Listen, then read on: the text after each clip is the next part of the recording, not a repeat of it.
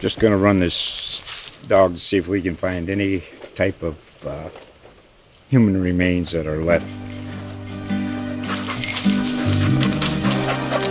Listen to Where Secrets Go to Die, The Disappearance of Derek Hennigan. From the Detroit Free Press, a new podcast set in the woods of Michigan's Upper Peninsula. Available on Apple, Spotify, Freep.com, or wherever you get your podcasts. Hey folks, Zach Osterman here, IU Insider, Indianapolis Star. With me, as always, it's Mind Your Banners, March 13th, 2022. With me, as always, Dustin Dopirak, Indianapolis Star, Bloomington Herald-Times. You know the gig by now. It's the postseason.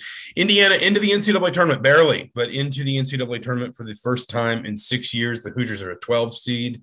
They will face Wyoming out of the Mountain West in Dayton on Tuesday night. They're the late game. If they win that, they will have to fly to Portland for a Thursday game against the 5 seed in the region, St. Mary's out of the West Coast Conference.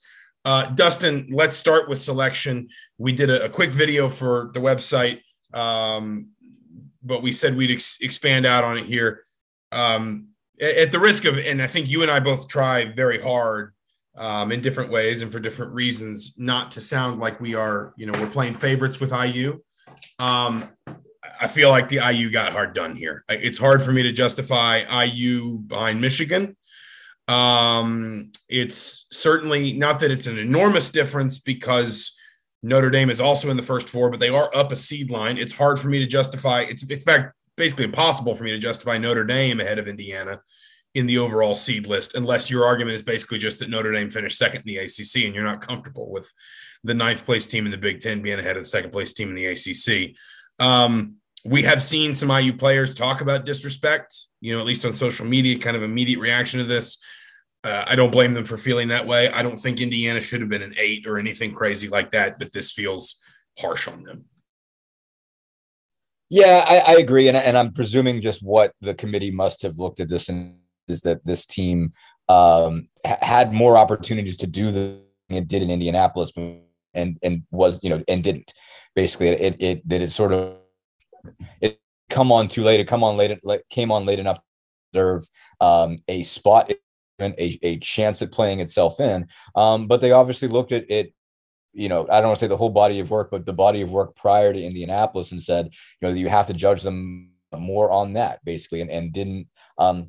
They obviously gave credibility to what happened in the tournament, to the win at Illinois. That certainly mattered. And you have to presume that them playing Iowa as tight as they did and getting beat on the last second bank shot 3 factored in some way. But they obviously, did not value, a comeback win in Indianapolis in the Big Ten tournament, vis-a-vis Michigan, as much as the Assembly Hall blowout that Michigan won. They obviously gave Rutgers a lot of credit for having beaten Indiana in Assembly Hall as well, gave some credence there, must have given Notre Dame some credence for being 15-5 in the league, and I presume therefore having a significantly better road record. I imagine they looked at, Indiana being, I think, 3-8 or 3-9 in true road games. There were a lot of ways that you could take some shots at this team's resume. And I was talking to somebody before the night before the Illinois game. I guess after they'd beat Michigan, that they were still in a position where you could talk yourself into putting Indiana in the tournament, or you could talk yourself into Indiana not being there. There are certainly some things that they had done prior, obviously the Ohio State and the Purdue wins, and then you match that up with the Illinois win to get you in. But even with the Michigan win, a case there, and the Notre Dame win, but you could also look at some of the games they lost, the Northwesterns, and a lot of just the inability to win on the road.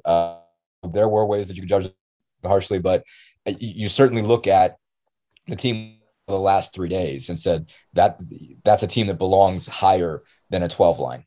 It belongs in the right to be higher than a 12 line, but they were harsh on some other teams that made their run this week as well. Virginia 11. I was going to say, just broadly speaking, I'm surprised to see Virginia Tech so low. I'm surprised to see Texas A&M not even the first team out of the field. Why is Dayton ahead of A&M? Not that, again, okay, we're picking at little bits and pieces here, but essentially when Tennessee is behind Duke, when Dayton is ahead of Texas A&M in the committee's thinking, when Virginia Tech barely sneaks in, basically wouldn't have gotten in if they hadn't beaten Duke, And when Indiana is behind Michigan, when really Indiana and Michigan both had the same number of quad one wins. I think Michigan was 8-11 against quads 1 and 2. Or excuse me, Michigan had 4, Indiana had 3, but Michigan was 8-11 against quad 1 and 2, and I think Indiana was 8-12. I think Indiana was maybe 41 in the net. I can go look this up while we talk. But the Michigan is 34 in the net. Indiana finished at 39.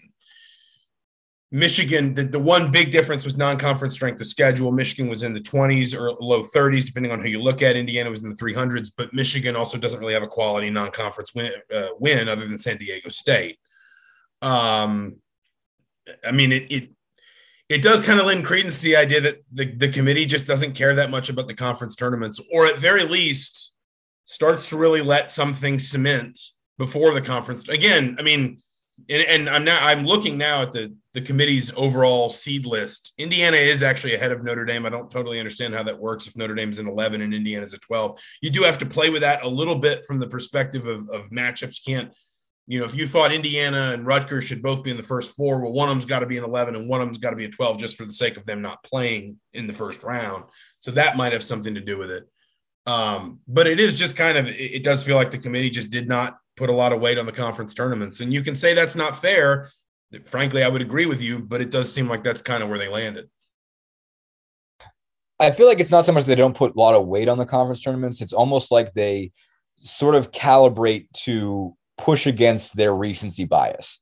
It makes a difference. You can play yourself in with conference tournaments. They don't ignore those, but I think they see, and it's true. You do, I think, as just a viewer of college basketball this week, you get swept up in what happens in these tournaments because it's a tournament, and it's happening. And you're That's like, fair. well, they beat this team in this game in a neutral site, and they're playing in the championship, man. Like they're playing, Virginia Tech's playing for an ACC championship.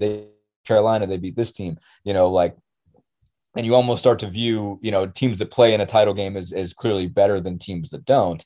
And you're like, okay, well, body of work, that's not so much the case. And I think, again, like, I don't think Indiana gets in if they don't beat Illinois. I'd say it didn't make a difference. And I think there were some other teams that didn't even win, didn't necessarily win tournaments, but made runs that solidified their opportunity. But I think they sort of they downgrade everything a notch just to almost to counter a sense of recency within themselves. And it's not, so again, it's not that it doesn't matter, but that I don't think they like to get swept away with it. So it's almost like guardrails on that to make sure that they don't. And I feel like we've seen this before. And I think they sort of keep doing this.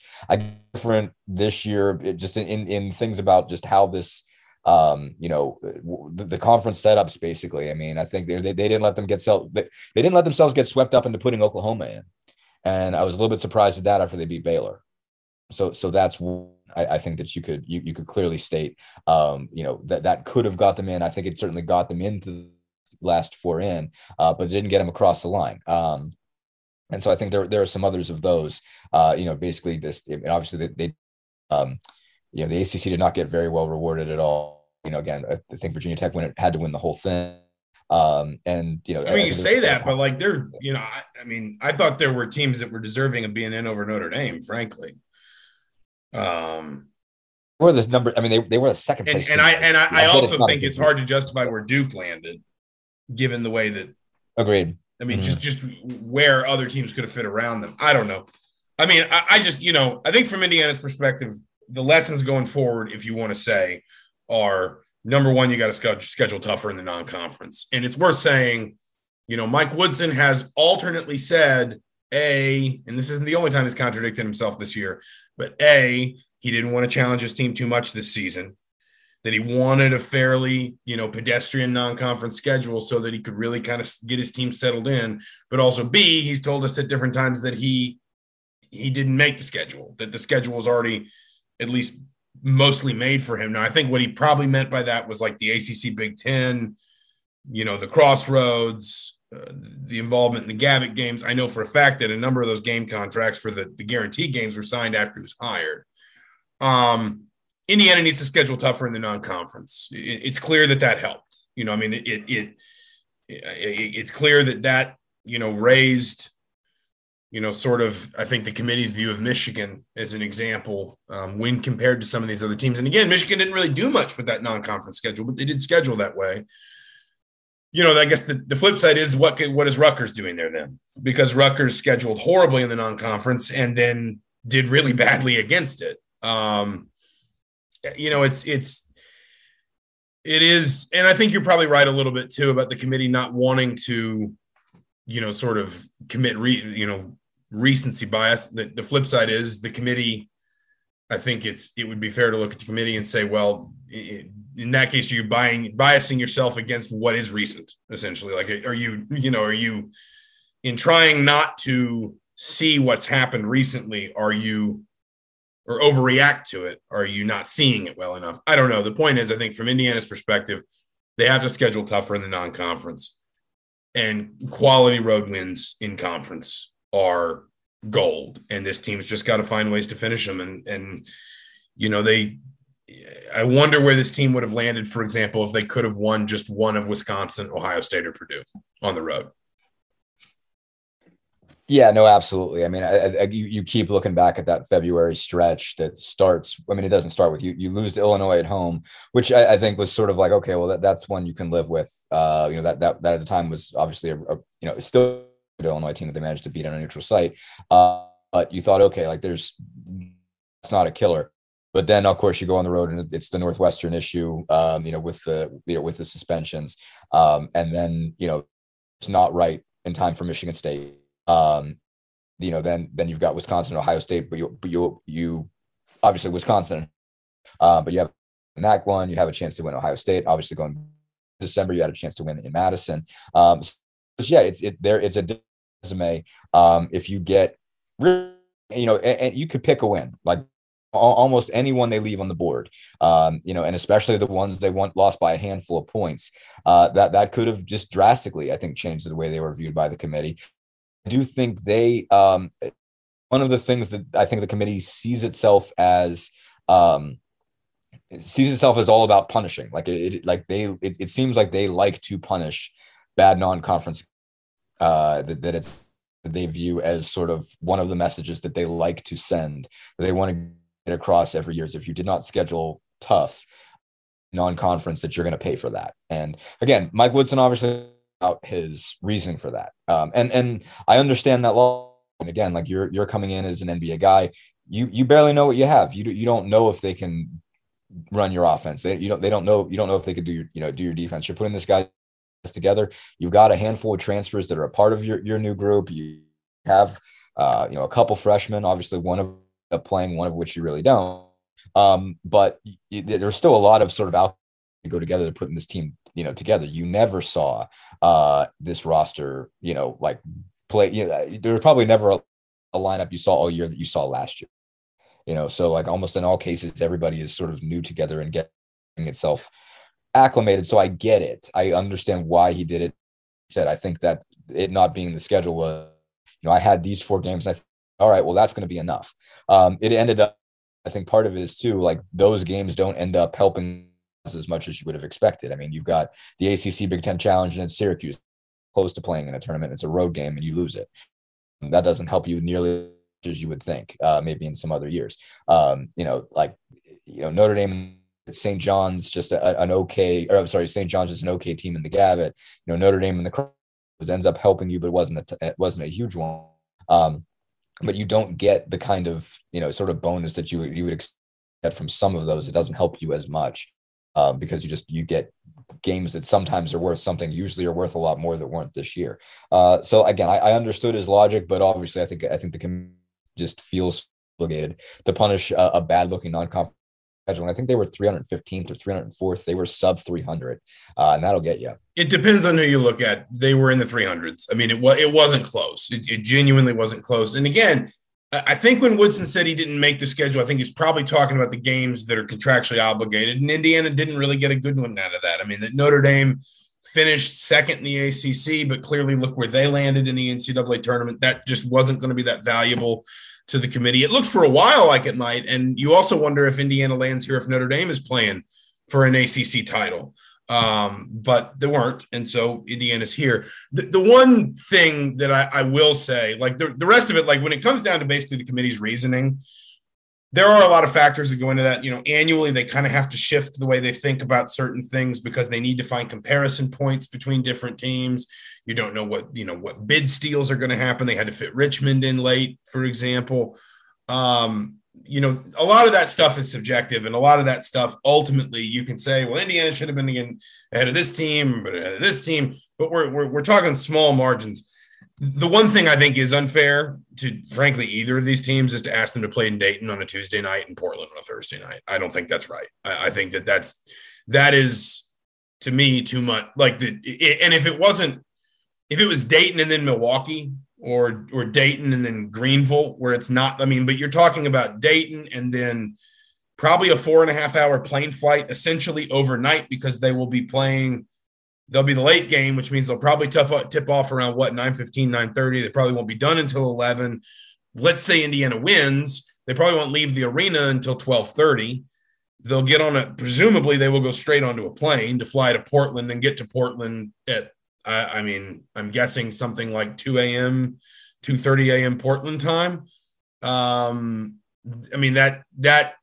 That's the one piece of this that feels like it could have been avoided. That you could have moved this matchup somewhere else. If you were hell-bent on this being a first four matchup, you could have moved it somewhere else. I also, broadly speaking, just broadly have a problem with conference champions in the 16 games in the first four. I don't think that's right either, but that's a discussion for another day. I think kind of the one piece of this that does feel like it could have been and should have been avoided is asking Indiana to asking whoever wins this game to fly to Dayton, basically to get there in the next 24 hours, play a game late Tuesday night, and then fly to Portland for a game late Thursday night. And selfishly, this is going to suck for us. Yeah, if Indiana wins, it's going to be basically flight first thing Wednesday morning, I presume, out of Dayton. I'm assuming out of Dayton. Yeah, I guess. I have no idea how we're going to do this. Like, what you just described makes me tired because, like, whatever happens there, we have to write about it, then somehow find a way to get on a plane, really just try to get there in time to be there for some Indiana media availability. I have no idea on earth how we're going to do this. So, yes, like, this is, like, and again, obviously, like, because it's literally going to happen to us, I have a hard time speaking about this with pure objectivity here. But like, yeah, I won't lie. Just selfishly, like, and this has nothing to do with whether Indiana wins or loses. I'm a little pissed off. The idea of just a drive to Pittsburgh sounded a little bit better than. Yeah, dear God. Seeing that. And again, like, I just, this is definitely one of those, and we get some of these every year, but this is definitely one of those, like, the NCAA says that this stuff is all about the athletes. And it's about the welfare of the athletes. And by the way, they're students first. It's student then athlete. This isn't about the welfare of the athletes. They're not professionals. Yes, they can make money off their name, image, and likeness now, but the NCAA still swears they're amateurs.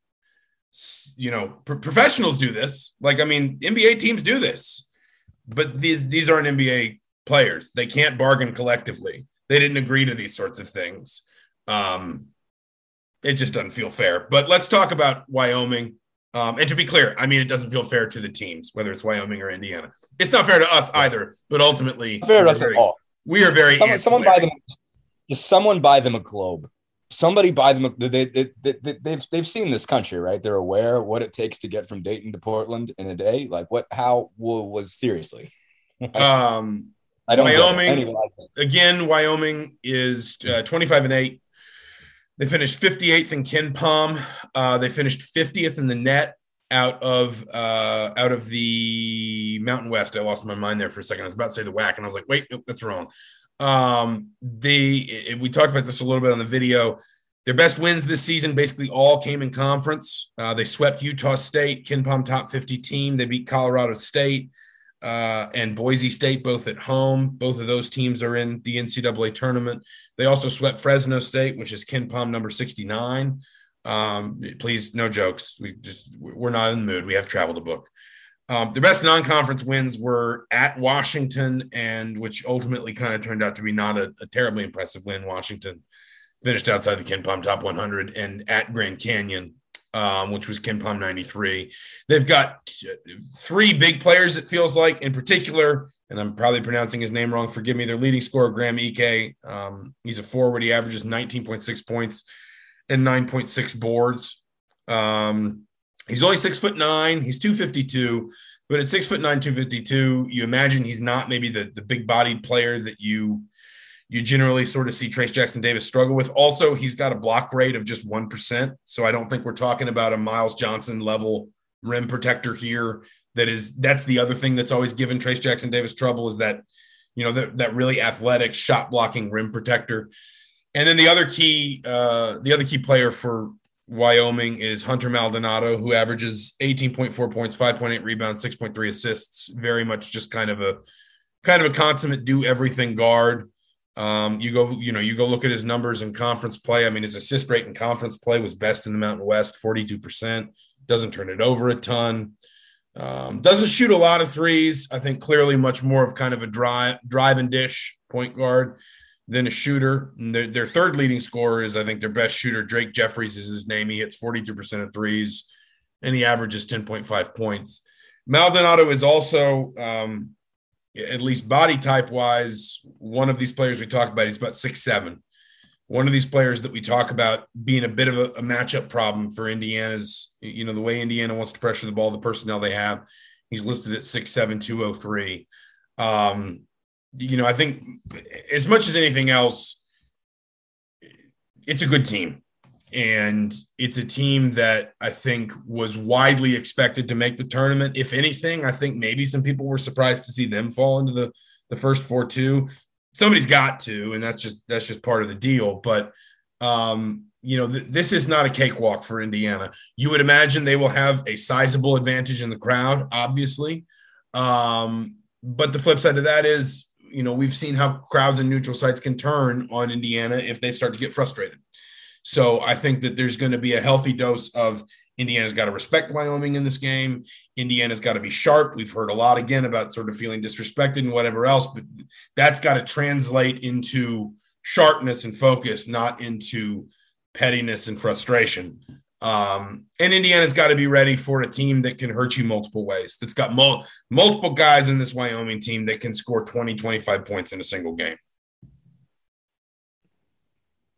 Yeah, absolutely. I mean, a big number I think you look at here is that they've got like about 200 some odd 3-pointers this year, which is significantly more than what Indiana has. Drake Jeffries percentage, but I think he's hit like 94. That's obviously a big number. It's almost double what Parker Stewart has as Indiana's leader. So I think a lot of pieces. You see what Maldonado, you see what Ike can do, you see what Jeffries can do, but there's a couple other guys on that group that can shoot a bunch. And that's what we've seen is a big issue when there is a significant three discrepancy.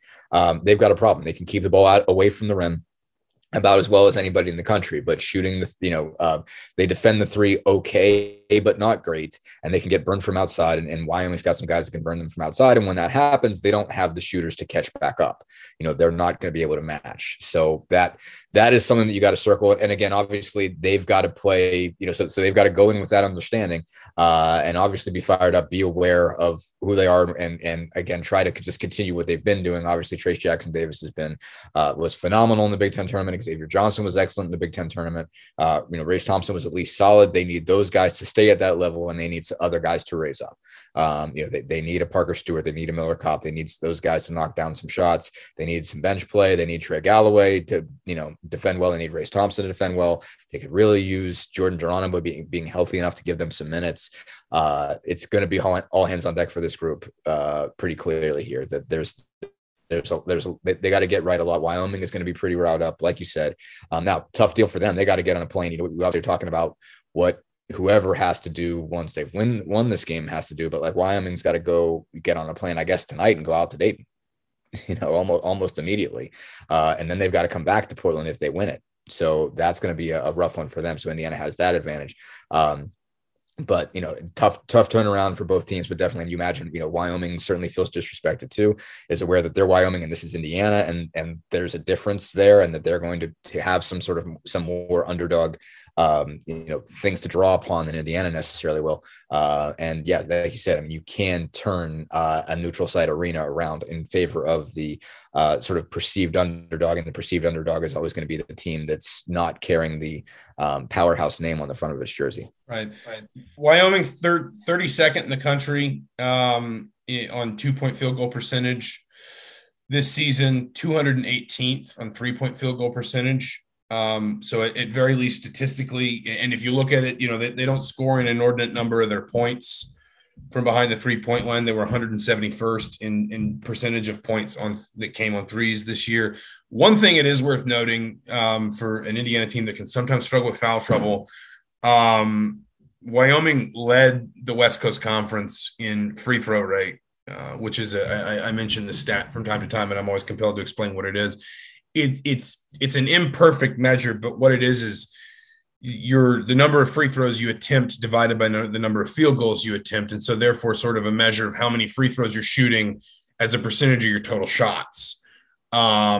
Their free throw rate this season was outstanding in conference play. It was 37.7%. It was still 37% overall, 33rd in the country. To give you an example, like Indiana was pretty good at that, and they were only 33.5% in conference play. They finished fourth in the Big Ten, and they were only 31.2%. So that's another part of this too, because we know this is an Indiana team that needs to keep certain players on the floor. It needs to keep certain players available. Xavier Johnson, Trace Jackson Davis, Trey Galloway, certainly to an extent anyway. Race Thompson, his importance only grows if Jordan Geronimo is unavailable or limited. And you would imagine, given the matchups that Wyoming's going to put on the floor, he's going to be important as well. Indiana's got to get through this game without getting into a ton of foul trouble, and Wyoming is the kind of team that can put you in it. Yeah, no, absolutely. I mean, we've seen that, and obviously Mike Woodson being pretty well. He's obviously a guy who believes in taking you off the floor when you get your second in the first half. You've seen that. I mean, even in cases basically this weekend in a must-win game, pulls Xavier Johnson, off the floor when he's got 2 fouls. Might have done it twice.